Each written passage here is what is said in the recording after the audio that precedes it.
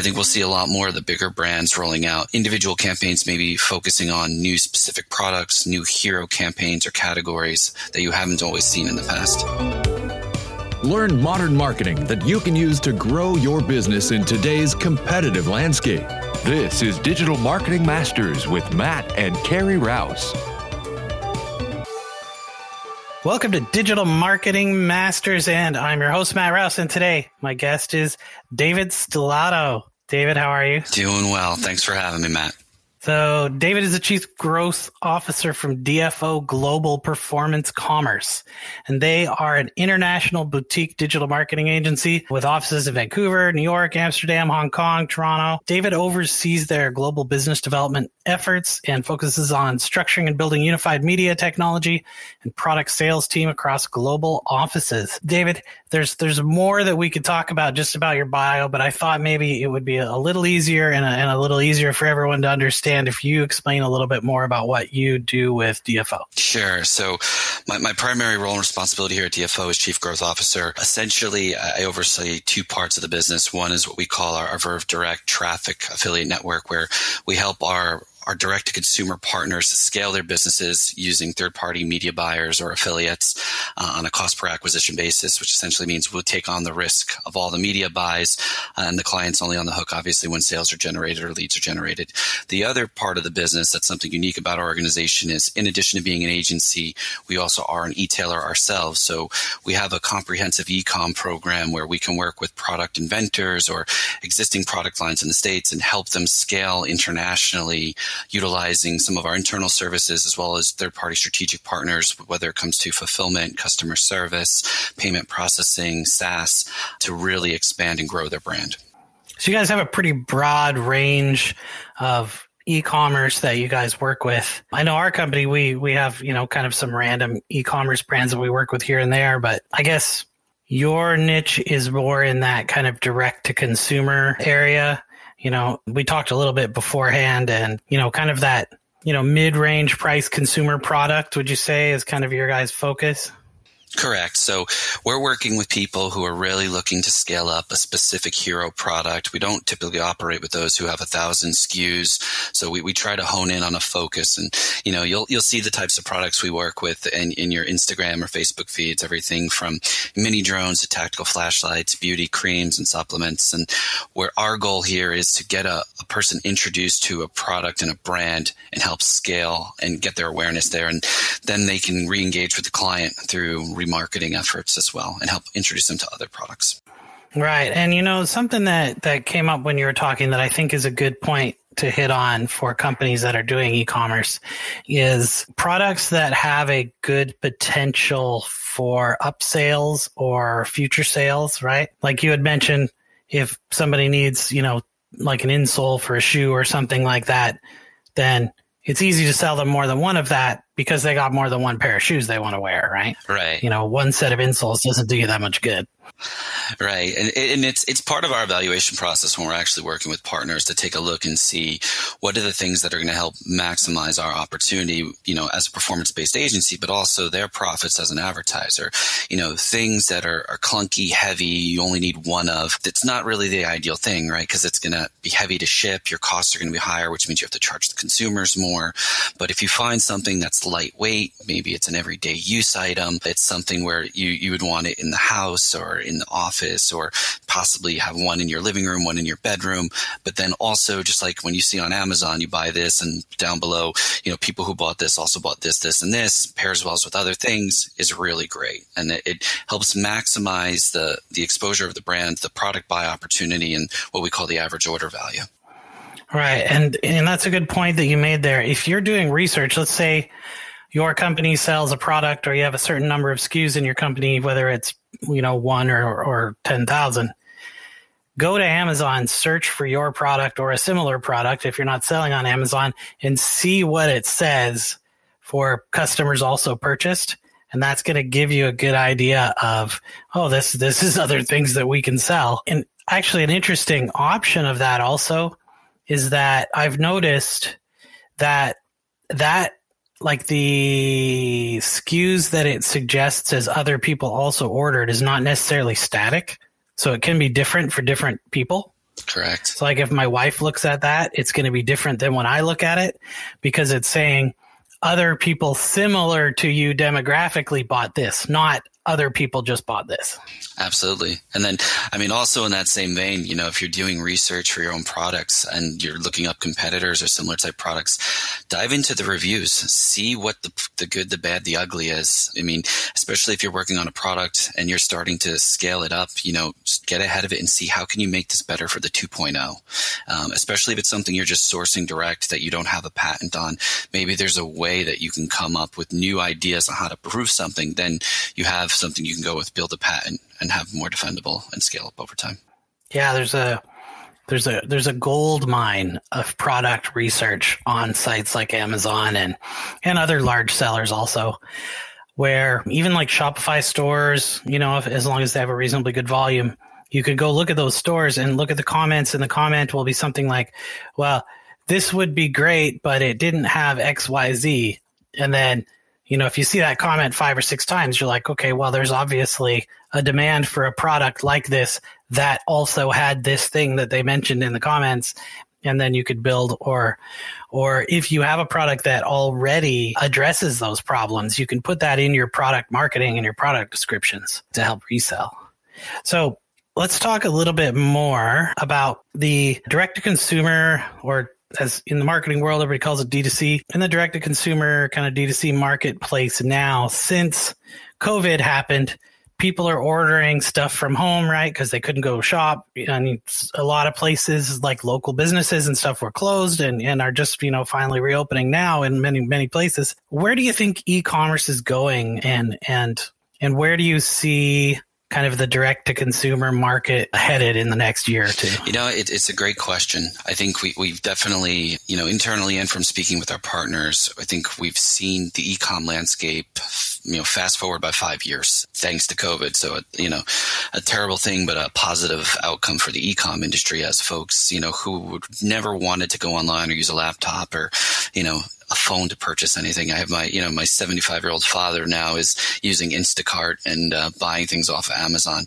And so I think the interesting thing is it's kind of pulled in a newer audience on all extremes. Some who thought they were too old to engage and now realizing, well, no, maybe it's actually something that is much more simpler and I can do this. But I think as far as growth, I think, you know, in a lot of the direct-to-consumer marketing, you've seen a lot more product-focused over the last years. And now I think you're seeing bigger brands start to hop into this now and see how they can help take this scalability and bring it to mass for them. Before it was all about brand measurability with these bigger brands, where now it's with the D2C, it's very focused on attribution. You can see by putting X number of dollars what you're getting out fairly quickly and if it's working or not, and then how to scale up from there. So I think we'll see a lot more of the bigger brands rolling out individual campaigns, maybe focusing on new specific products, new hero campaigns or categories that you haven't always seen in the past. So you mentioned hero campaigns a couple times. Do you want to enlighten everybody on what you mean when you say hero campaign? Sure. So let's say I own a sleep brand, a sleep product brand. I sell everything from mattresses to pillows to sheets and comforters. A hero product would be that core product you want to focus on. It's kind of a gateway product. It's something that it's super, super usable in the sense that people may want more than one. It's affordable. So the cost to consumer falls typically somewhere between a $35 to a $99 price point. So people will buy that without thinking twice. It's an everyday use item, and it's something where, you know, the user may be looking for something bigger. So for example, maybe I want to buy a bed in the box, but I'm not willing to commit to that $1,000 or plus price tag. But if I see the same brands rolling out a pillow or a pillowcase, maybe let me try that first. And it's great as the merchant and advertiser, because it's a great way to build up your business and get someone in at a lower cost and a lower acquisition price. And then you can go back to them with a bigger product later. So the hero product is essentially the core product that gets people in the door, gets them into your CRM so you can remarket them later. And I always say, you know, the analogy I always use is somebody who sells a wine fridge. You know, selling wine fridge is not for everyone. Not everyone drinks that much wine, but most people need a corkscrew, whether they're hosting or whether they like to have a nice glass with dinner, and they'll usually have more than one. So maybe that's the right lead product to get somebody in the flow, and then you could upsell them on the wine of the month club or the wine fridge down the road. Right. It's the corkscrew first, and then it's the wine aerator and the, all the things that go along with it. And then the wine fridge down the road to keep your wine at the right temperature, and the education along the way of what makes a good wine versus not, and vintage and all these things, right? There's an amazing opportunity for customer education and building relationships once you have that customer in the door. A lot of people are familiar with the term like lost leader. That's, when you open the magazine and it's going to be, Black Friday or something, and they have some, the TV that's giant that usually costs $1,000 for $99 or something, right? Because the company's going to lose money on it, but it's a lead product, right? So it's a lost leader. And Hero product is kind of the new version of the lead product, right? It doesn't have to take a loss, right? It's not necessarily a loss leader, but you can take a loss on some types of lead products I've seen. I know one that was interesting that I saw. They found that it was costing them about $20 to $25 for a cost of acquisition to get into this makeup brand funnel for them to then sell people makeup later, right? Makeup kits and stuff like that. But they were able to give away these makeup brushes, right? And with the shipping and everything, it came out to about $4. And when you included that $4 plus the advertising, it actually dropped their cost per lead from $25 down to about $15 by giving away something for free that cost them money. And then they were able to then, sell them more stuff later. So there's more than one way to skin a cat there. I don't know. That's probably a super old saying, by the way. I sound like I'm like 100. That's a good way to skin a cat, Sonny. No, but that's a great example. I mean, even when building out these direct response funnel flows and focusing on a core hero product, giving incentivizations like that, I've seen it. Some of our clients have a variety of different things, but one of our clients does a ceramic coat car sealing similar to like a turtle wax, right? And you can buy one bottle, but if you buy two, you get it at a better price. And they're going to include the free microfiber towel to help, apply it to the car. So it's like, oh, well, I want that towel. Plus I'll get the extra for I'll use over time, and it's a better price. Now they took something that might have been a slight loss or break even and turned it into a profitable sale. And that's just on that initial acquisition. Now they're going to be in that same upsell flow. Maybe we serve them up an anti-scratch product or a window defogging thing. And now you've got a very, very profitable customer at a very nice acquisition point. Right. And there's also, once you get into kind of looking at the entire life of a customer versus just the immediate cost of acquisition. And I mean, these are numbers that a lot of companies don't know how to calculate. They're not sure what those numbers that they should be looking at are. So it might even be a good idea for us to define some of these things. And so cost of acquisition very basically is how much does it cost to get someone on your list or into your CRM or physically into your store, right? That's to acquire that customer. And while technically that's cost per lead, when they buy something, it's cost of acquisition. But there's also lifetime value, right? And customer lifetime value is not just the first purchase. It's the average of if you take all of your customers and how much they all spend over the lifetime of being a customer, and you average that out. That's your average lifetime customer value, right? And if you can look at that, then you can easily justify spending more on acquiring a customer if you look at the whole lifespan of the customer versus just the initial purchase. Does that make sense? Absolutely. And agreed wholeheartedly. I mean, I think the big thing is, people will look at that initial acquisition cost and then how they can maximize that cart value or average order value with the relevant sister product upsells. But I think, where a lot of e-tailers and e-commerce folks who are new to the game miss out is focusing, yes, we need to get that customer acquired, but think about the LTV, that lifetime value, and having the proper, remarketing efforts, whether it's through email journeys or SMS or push notifications, and just re-engaging them and cross-selling them on other products. I mean, just because someone didn't take that relevant sister product today doesn't mean if you send them an email 2 days from now with a better discount, they won't take it then, or 2 weeks from now, or even 2 months from now. So it's keeping engaged and building in that audience and also sprinkling evergreen educational content that's going to help build it over time as well.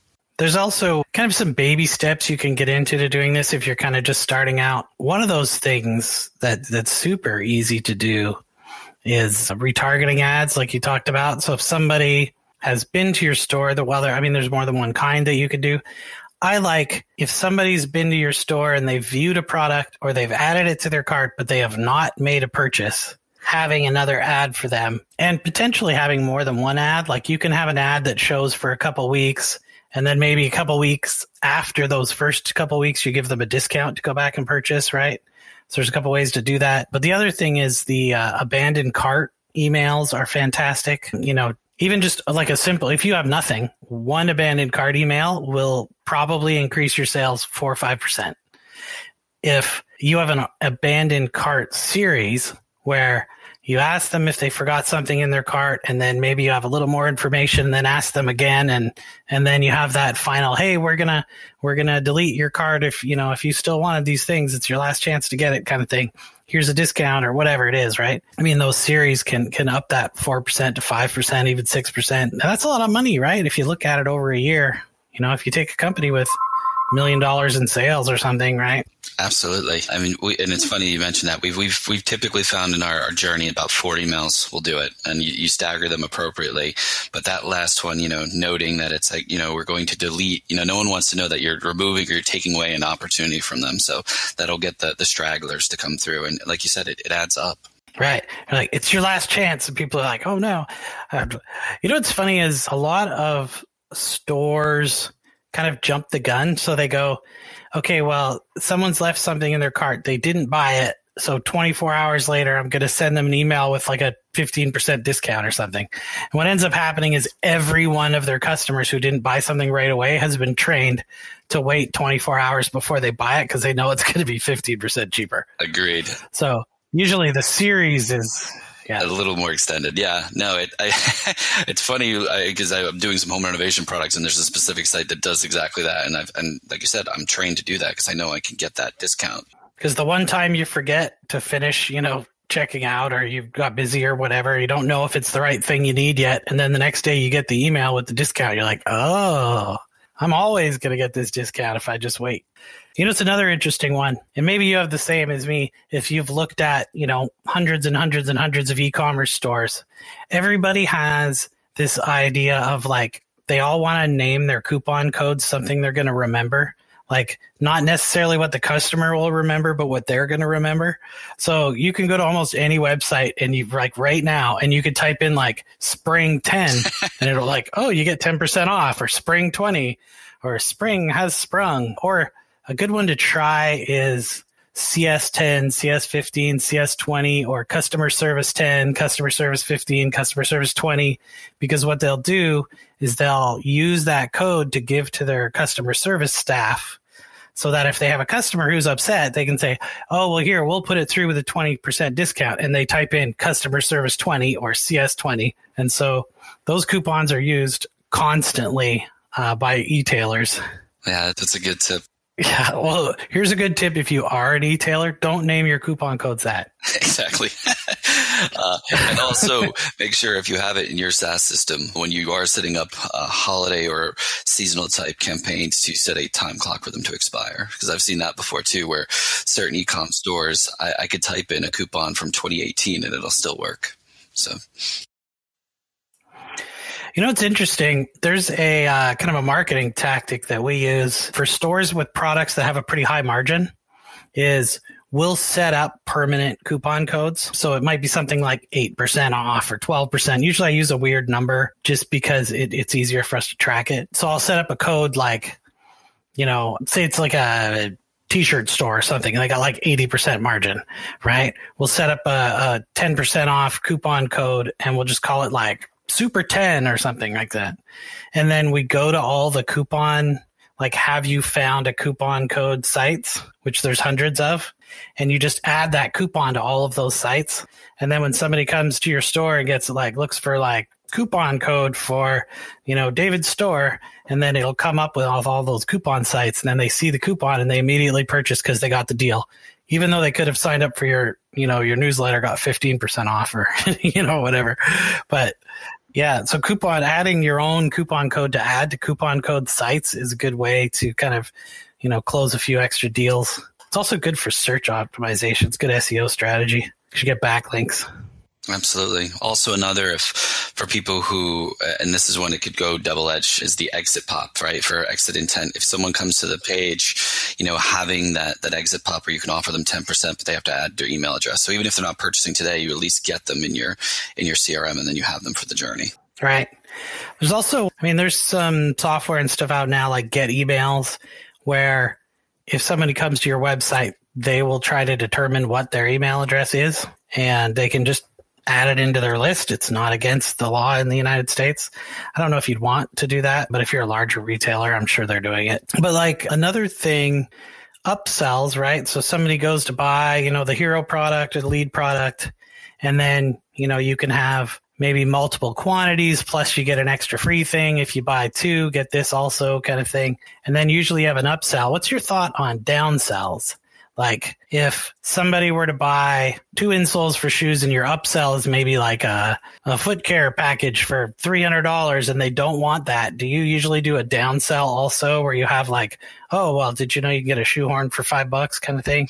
So the downsells are an interesting thing. We've done it where we've done downsells, and we've also had partners who do downsells, and then some who will just have, okay, if they say no to the first upsell, they'll have a different upsell at a different price point. But yeah, typically there'll be a buyer's atrophy, right? Like there's a willingness. So there's a strategy when you're pricing your different products in that flow of upsells to see, you want to make sure that, the overall hero bundles are most likely the most expensive thing that the person's going to be acquiring. You want to make it easy for them to add on those niceties. You don't want to say, okay, you can get the wine cork, an electronic aerator for $35, but then the fridge is next and it's $1,000. So you'll probably have a, less than 1% take rate on that. But if they get to a point where it's other things that are a relevant sister product at a slightly lower cost and it pairs on well, it works. I think one other really good strategy that's worked for us, especially if it's something that sells well in multiple quantities, if people are buying, maybe 2 or 1 on the front end, in that upsell flow, offer them 1 more of the hero product, but at its best discounted rate at the very end.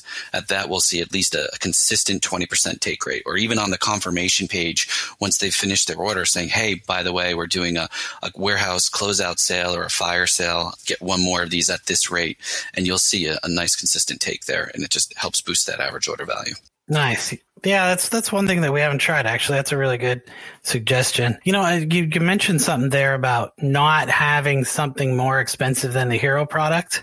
And I've been reading Robert Cialdini's book, Influence, and I actually just got past one of the chapters where it's talking about that very thing, where there is a psychological trigger that once you've bought the expensive things that cost less seem more valuable and less costly. And the example they had used was buying suits. If you're going to buy like a suit and a shirt and a tie and everything, most people's idea is to lead with the tie because it's the cheapest, right? Or the shirt, whatever happens to be the cheapest item, and then upsell your way up. But the opposite is actually true. What you want to do is sell them the $1,000 suit first. And then the shirt and the tie don't seem like any amount of money because they spend $1,000 on a suit. So they don't give a shit about $80 on a shirt, right? And another $50 for a tie. You're selling somebody an expensive TV, and you're going to sell them the wall mount and then the coax cable or the HDMI. And it's you're boosting that cart value, but they made the money on the big ticket. Also, your upsells can be the items that have the most profit in them. And this is, if you ever like, at a car dealership, right? They sell you the car and then they sell you the warranty. And then it's do you want the leather seats? Do you want this? Do you want that? Do you want the shiny rims? Do you want this, this thing, the mat that goes in the back in the trunk is only $50. You're like, I just spent $40,000. I might as well get $50 for a rug.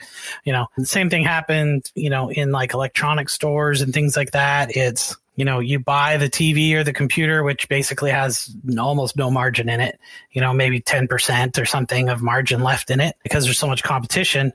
But then they'll sell you a $30 HDMI cable that costs them $2, right? Because it has, 90% profit in it. So yeah, that was super interesting. And another thing I was going to mention, and it's actually from that book, Influence, is that kind of the general idea of selling is to say, look, you could get, people spend thousands and thousands of dollars on custom made suits, but you can come in and get a suit at our store and it's only like $1,200, even though the person was probably thinking they wanted to spend $500 to begin with. when you've told them people spend tens of thousands, but yours is only 1,200, comparatively, the number is so small, they're more likely to purchase it. And then once they've purchased it, they're even more likely to purchase smaller items after the fact. So there's a way, like a mental trigger that happens when you hear a big number and then there's a small number. And there was this really interesting psychological study done. And what they did is they were selling bottles of water in an airport store. And what they did is they put a sign out in front, and the sign had nothing to do with water whatsoever. And I can't remember the both signs. One of them was something about how like the moon is like 200,000 miles away. And then they had, the bottles of water for $3 each. And then they had another one where it was like something to the effect of, oh, there's only one moon. And then they sold the bottles of water for $2. And the people who saw the sign about the moon being 200,000 miles away would buy more water at a higher price than people who saw the sign that said there was only one of something, because they saw a smaller number first, even though it had nothing to do with their purchase whatsoever. So there's a psychological trigger when it comes to numbers. And I thought that was really interesting in that book. But hey, you guys have already figured that out. No, it's, it's all about testing, right? That's the one thing I'd also say with direct to consumer, and especially when you're focusing on different types of products and upsells. I mean, test everything, because you may think something's a good idea, or you may think something's a bad idea, but until you actually put some data behind it, you don't know if it's a good or bad idea. And so there's been times where our team has said, let's try this as an upsell. It's the perfect fit, and it has, 5-10% take rate. And then there's something else that we put up there and like, oh, that's not going to work. And it has a 60% take rate. And you're like, really? It's like, yeah, I guess that's really what the people want. So, always know who your user is, and know that you are not your user most of the time. Yeah, well, absolutely. And also, when it comes to testing, you never know what's going to be that trigger for people. But another thing, kind of a cautionary tale on testing, is I see a lot of people do a lot of testing with not a large enough sample size, right? So they're like split testing a landing page that has 100 views on it or something, and that's not a large enough sample size, right? Right. You should be testing with, like at least 1,000 people to do a test, right? If you're going to split test $100 on ads in Facebook, don't bother, right? If you're going to split test $100 a day on Facebook, now you got a test that's going to have a statistically relevant sample, right? Right. And it's funny because people are like, oh, you're losing money when you're doing this and you're burning media dollars. It's like, no, you're buying an education. I mean, some of our internal offers, we've, spent $5,000, $10,000, $20,000. And before we've kind of cracked what is that nice harmony of, okay, this is what's going to get us as our proper acquisition point. Here's where we can get the right cost to consumer, because you can test everything, right? You can test the colors and the fonts on the pages, but you can test price points to consumers. You can test angles, even the bundling of how you're selling the product, right? Are you doing a 1, 2, 3, 4, 5 pack, or are you doing BOGO deals? And so the more data you have, the better educated and the better offer you can put together. Right.